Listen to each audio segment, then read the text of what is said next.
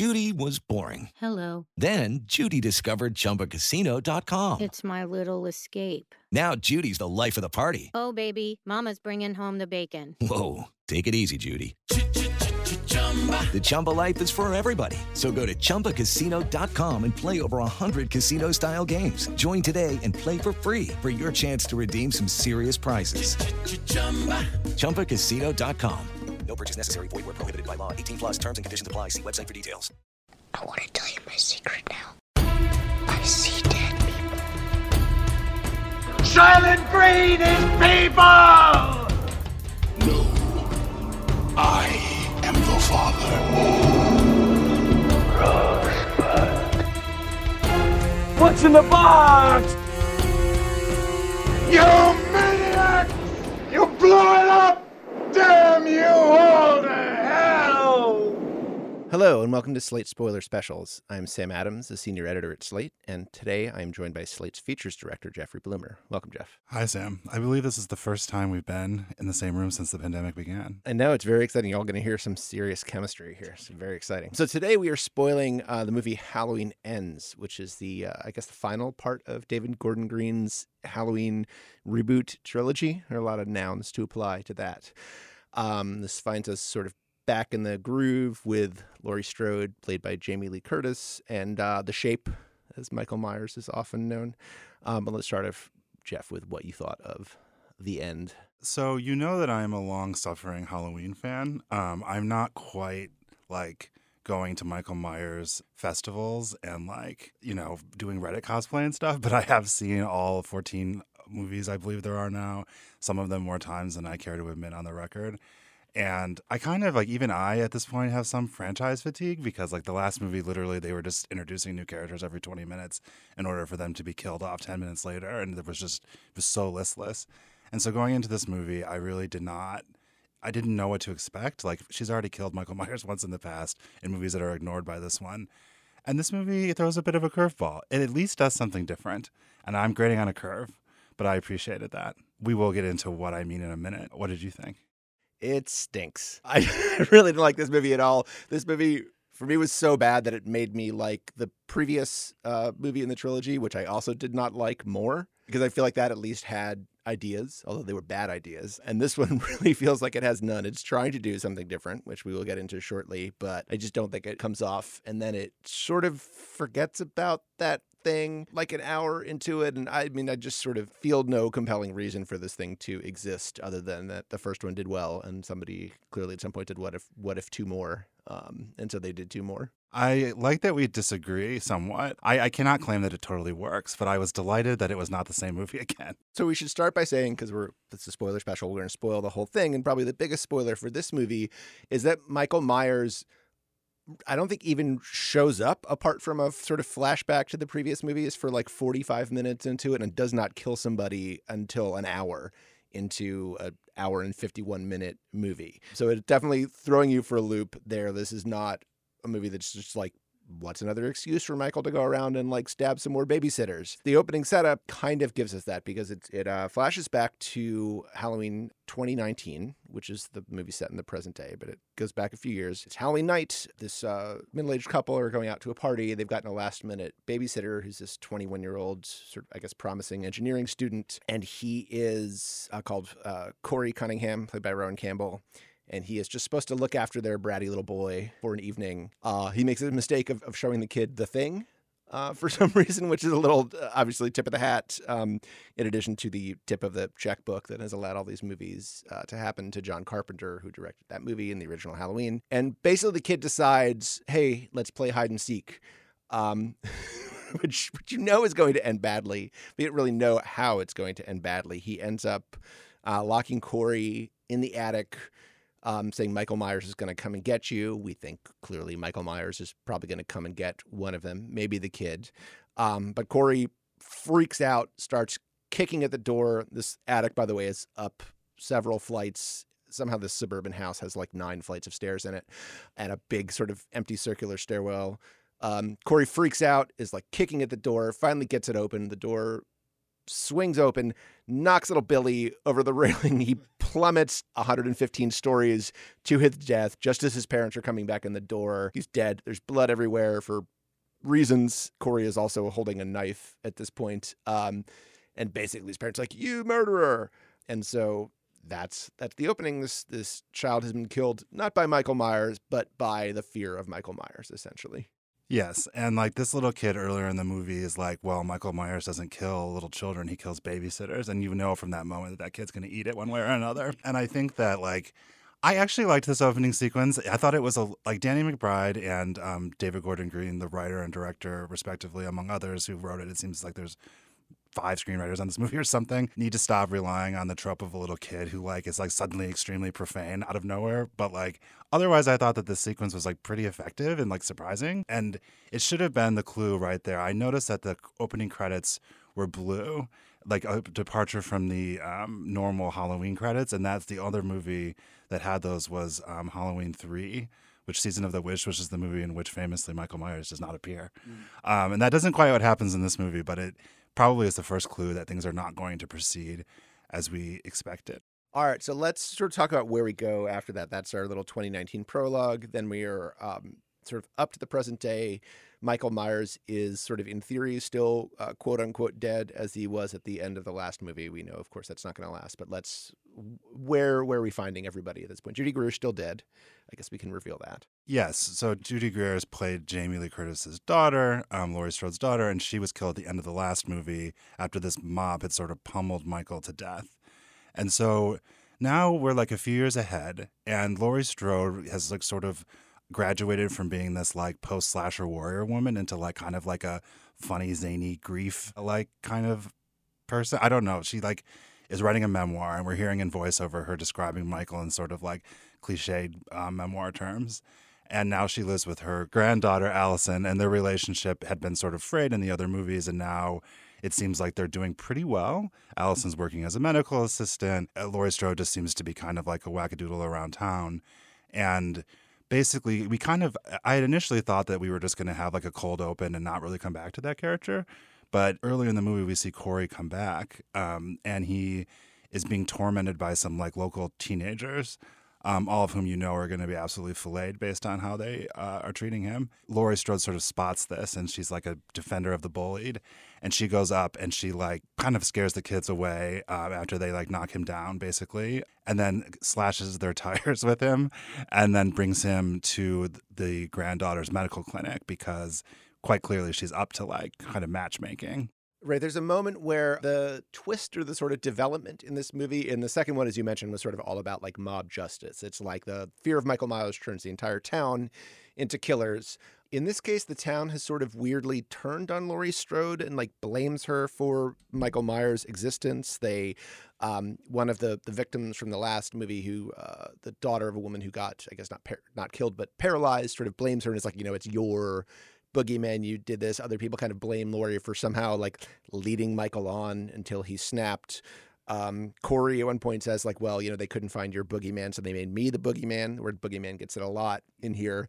And in that scene where he's getting tormented by the teens outside the drugstore, she comes to his rescue, and they sort of like, oh, look, it's Laurie Strode. She's still sort of a famous local celebrity. Don't be the victim of a serial killer in a small town, because everybody will know who you are. It's the psycho and the freak show. And then there's a sort of back and forth over like which one of them is the psycho and which one of the freak show. So I guess if the movie has a thesis, it's that. The movie comes back to that. And I think that you're right that like it's trying to riff on the last movie's idea about like a grief contagion or like a trauma contagion, basically, like infecting these people and taking it to like the next level, I guess. Yeah, Laurie uses the word like infection and sickness like in her memoir a lot. There's at the beginning of that scene when they're tormenting Corey, he like has a glass bottle of chocolate milk in his hand for some reason, and he like squeezes it. He's so upset that he squeezes it until it breaks, and it like cuts his hand open, and that's sort of like the something where you get like a little scratch and then you it seems like nothing, but then you get like full body sepsis or something. It's like that's like the entry for the infection that will take him over. Right. It's a little perhaps on the nose. They go to the clinic and he starts flirting with the granddaughter, and there's instant chemistry there. And you can tell that those two are going to be sort of a driving force in the movie. And the thing is that's going on with them is like pretty quickly after they start seeing each other, I think that Laurie Strode starts to suspect something actually is off with Corey. Does that happen right away, or is it shortly after the first meeting? At first, she's like, hey, you should meet my granddaughter. And she kind of sets them up and like pushes them together. But then they, I guess they eventually like go out to a Halloween party. It's still a few days before Halloween, but they go out to a costume party at a bar. Corey runs into the mother of the boy he's accidentally killed. Everybody recognizes him as the guy who killed the boy.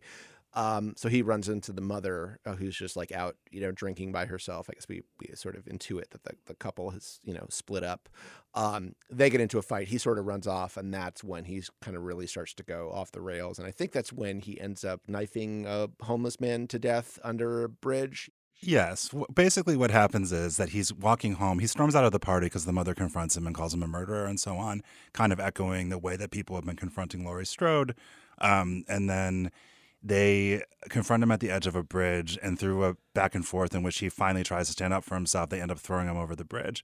It's not a very steep fall, so he's just knocked out on the ground. But nevertheless, it's kind of an unpleasant scene. And then all of a sudden, this like unseen figure drags him into a storage. Yeah, we've gotten this ominous shot of this like culvert leading into a hill before. And I think there's even like a POV shot from inside it. So we know like Michael's in, it's been 4 years, but somehow Michael's just been like living in a drainage pipe for 4 years. Yeah, it's funny because like in the last movie, they were sort of going toward this direction where Michael was superhuman, and it really did not seem like you could kill him anymore. And in this movie, even though he came out of the mob justice in the last one enough to kill Laurie Strode's daughter, he seems to have been badly battered and just like living as like the literal shadow of the town. And there's a bit, I mean, we're jumping ahead a little bit. Eventually, Corey, who, again, seems like this kind of unimportant character thing, sort of ends up like taking on, both literally and figuratively, sort of taking on Michael Myers' mantle. And there's a point at which he sort of, kills somebody accidentally, then he like kills many people on purpose. And there's a point at which he goes to Michael, he drags, I guess, his cop ex-boyfriend, like tricks him back into the culvert, sort of lures him down there, and then it holds him up and says to Michael, like, I want to see how you do it. So then he holds him down while Michael, like, stabs him with the iconic knife. And then Corey really decides to commit to the bit at that point. And there's a point at which he says to Michael, like, I need, I came back because I need something that you have. And then there's like this sort of pretty funny, at least in a different context, like long shot through the culvert where you see Michael and Corey sort of like staggering back and forth, like out of frame, like wrestling with each other.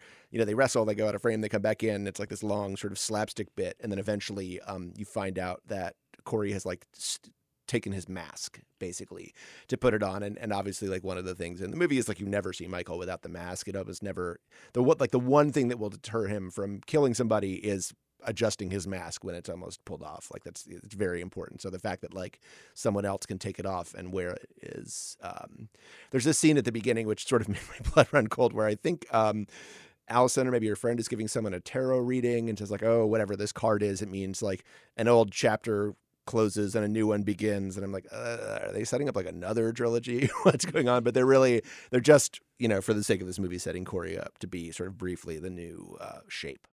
Yeah, and so like you said, they go out of their way to code this kid as like pretty innocent and someone who's been corrupted by the town, the chocolate milk stuff, and he just generally gives kind of a tremulous performance and seems kind of broken up. And he at first kills a homeless man who confronts him sort of by accident, and then it sort of escalates at the same time as he is starting a romance with Allison. Which goes very fast. It does, but they really do. I think the two have like decent chemistry, and it was not the least believable part of the movie that the two of them would connect the way they do.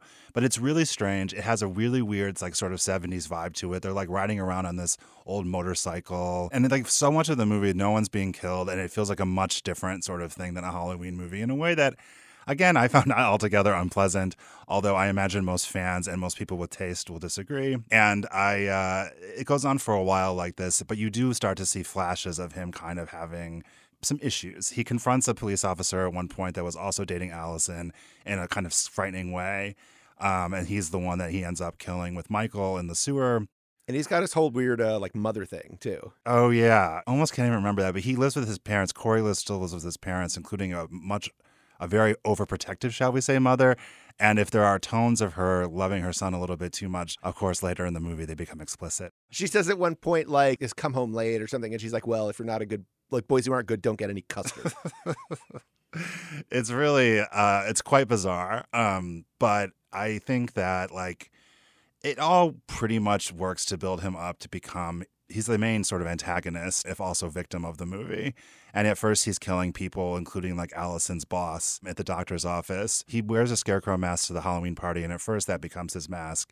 And so he's going around and killing people in typically brutal fashion. Although this movie, I would say, was just a touch less gory than the last one until the end. I mean, I'm not like a horror fan of the sort that is like, will, ask like, what are the kills in the movie or something. But I will say, just from that point of view, the kills in this movie are a lot less gory, but also like less inventive than the previous. I think the previous movie was the one where somebody gets like stabbed to death with like a newel post from a staircase or something like that. And this is just, he runs somebody over with a truck at one point. I mean, he blowtorches people. He does some things in this. Yeah. I'm not what are the kills? Are the kills gruesome enough person either? And so I appreciated this movie was a little bit less sadistic. So we are getting very rapidly toward the ending because, like we say, though, this movie is fairly long. Not a ton happens in it. But I guess we should take a moment and come back to get to that.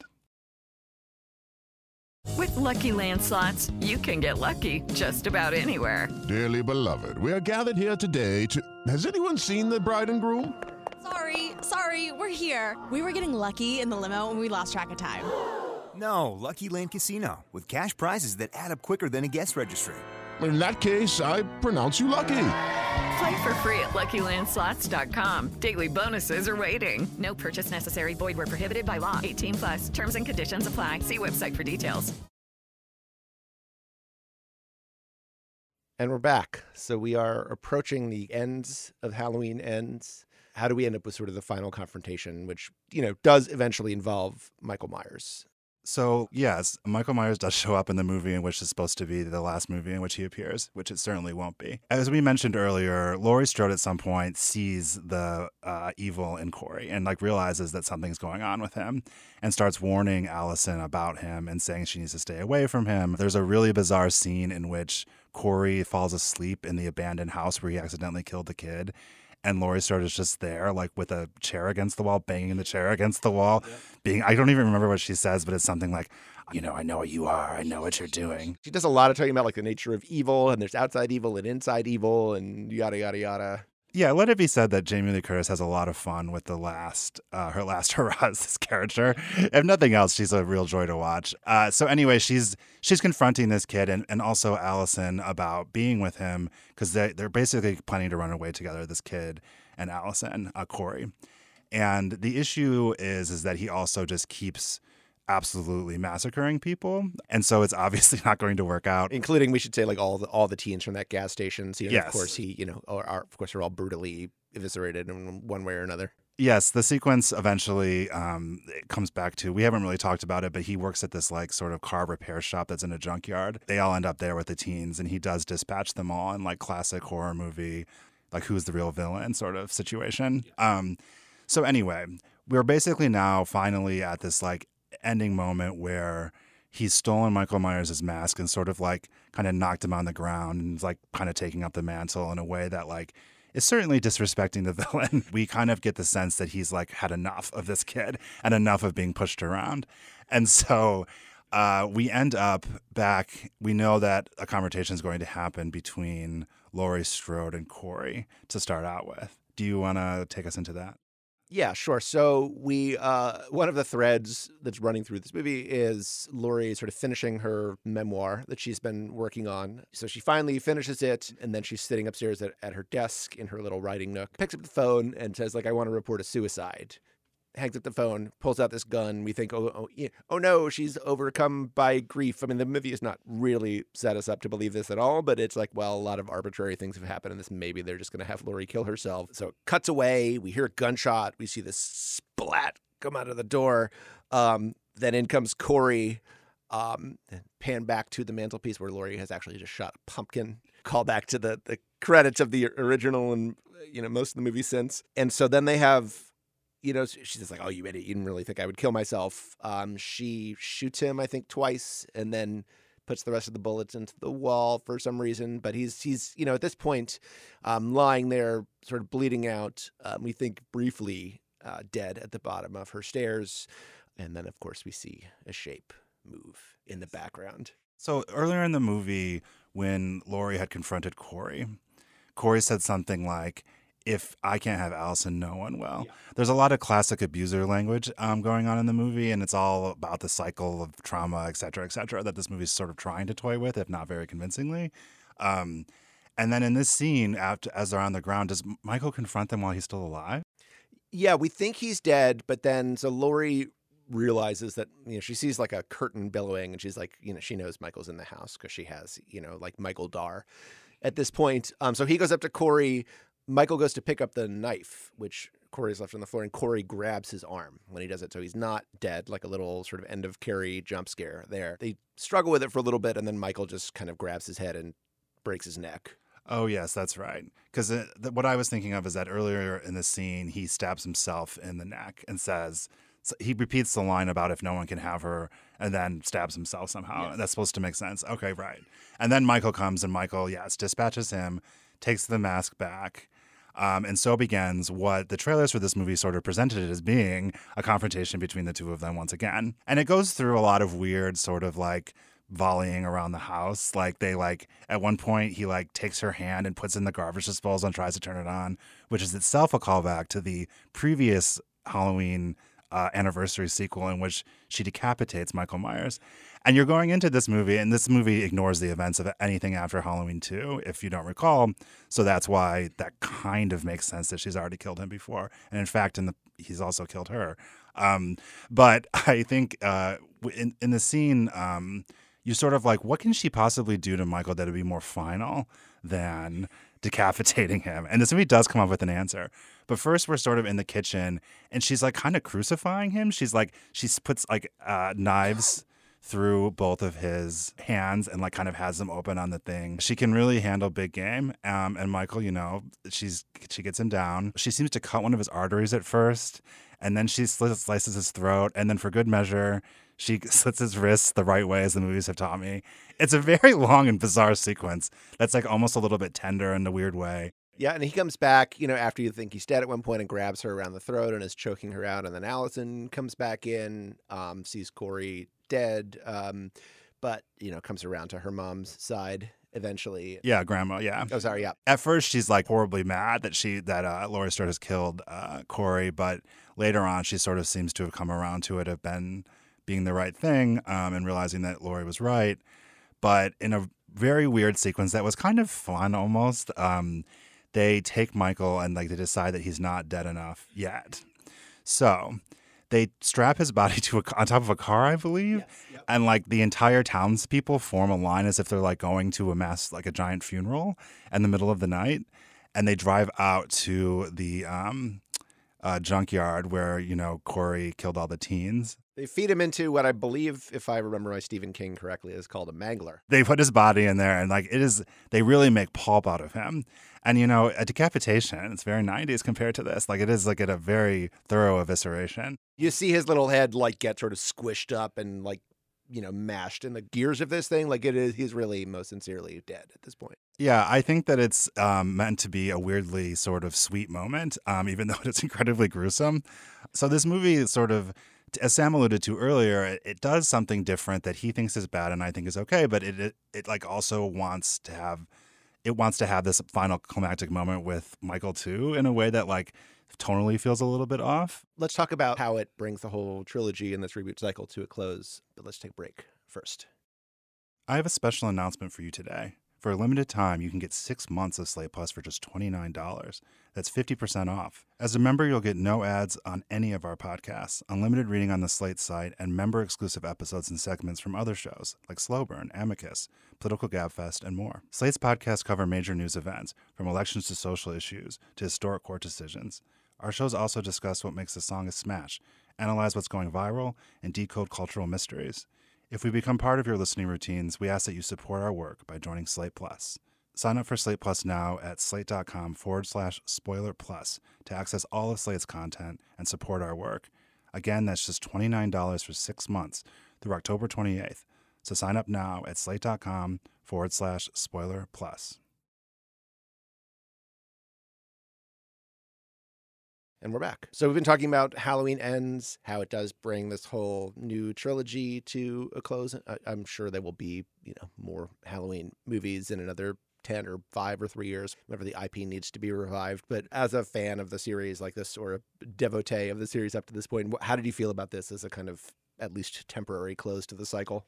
I mean, I think it is a far less satisfying movie than Halloween H2O. It's just like from the late 90s, and it's like an 80-minute sort of throwaway slasher kind of, but it like is a taut little movie in which she confronts Michael and decapitates him, like I said. And it's like, so I guess they just like realized they couldn't do that movie again and wanted to do something different, which, as I said, I appreciate. I can't imagine that fans of the series and of this character are going to take very kindly to how they just like really like let this kid walk all over him and make him into this weak, feeble little thing only for Laurie Strode to feed him to a mangler. But I thought it was solid. It caught me by surprise. I don't know that the movie makes any sense or works at all, but that is like fine. A lot of these movies do not. But that said, I thought it was at least a shot at something vaguely original. In that way, I thought it was satisfying. Yeah, I've already made my feelings about it clear, and I'd rather end on your up note.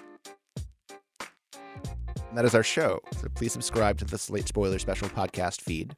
And if you like the show, please rate and review it in the Apple Podcast Store or wherever you get your podcasts.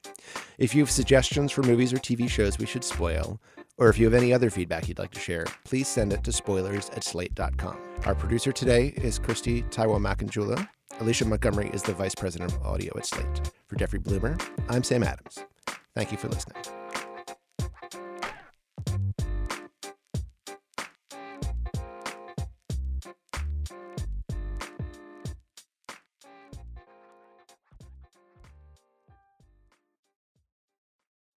Hello, it is Ryan, and I was on a flight the other day playing one of my favorite social spin slot games on ChumbaCasino.com. I looked over at the person sitting next to me, and you know what they were doing? They were also playing Chumba Casino. Coincidence? I think not. Everybody's loving having fun with it. Chumba Casino is home to hundreds of casino-style games that you can play for free anytime, anywhere, even at 30,000 feet. So sign up now at ChumbaCasino.com to claim your free welcome bonus. That's ChumbaCasino.com and live the Chumba life. No purchase necessary. VGW. Void where prohibited by law. See terms and conditions. 18+.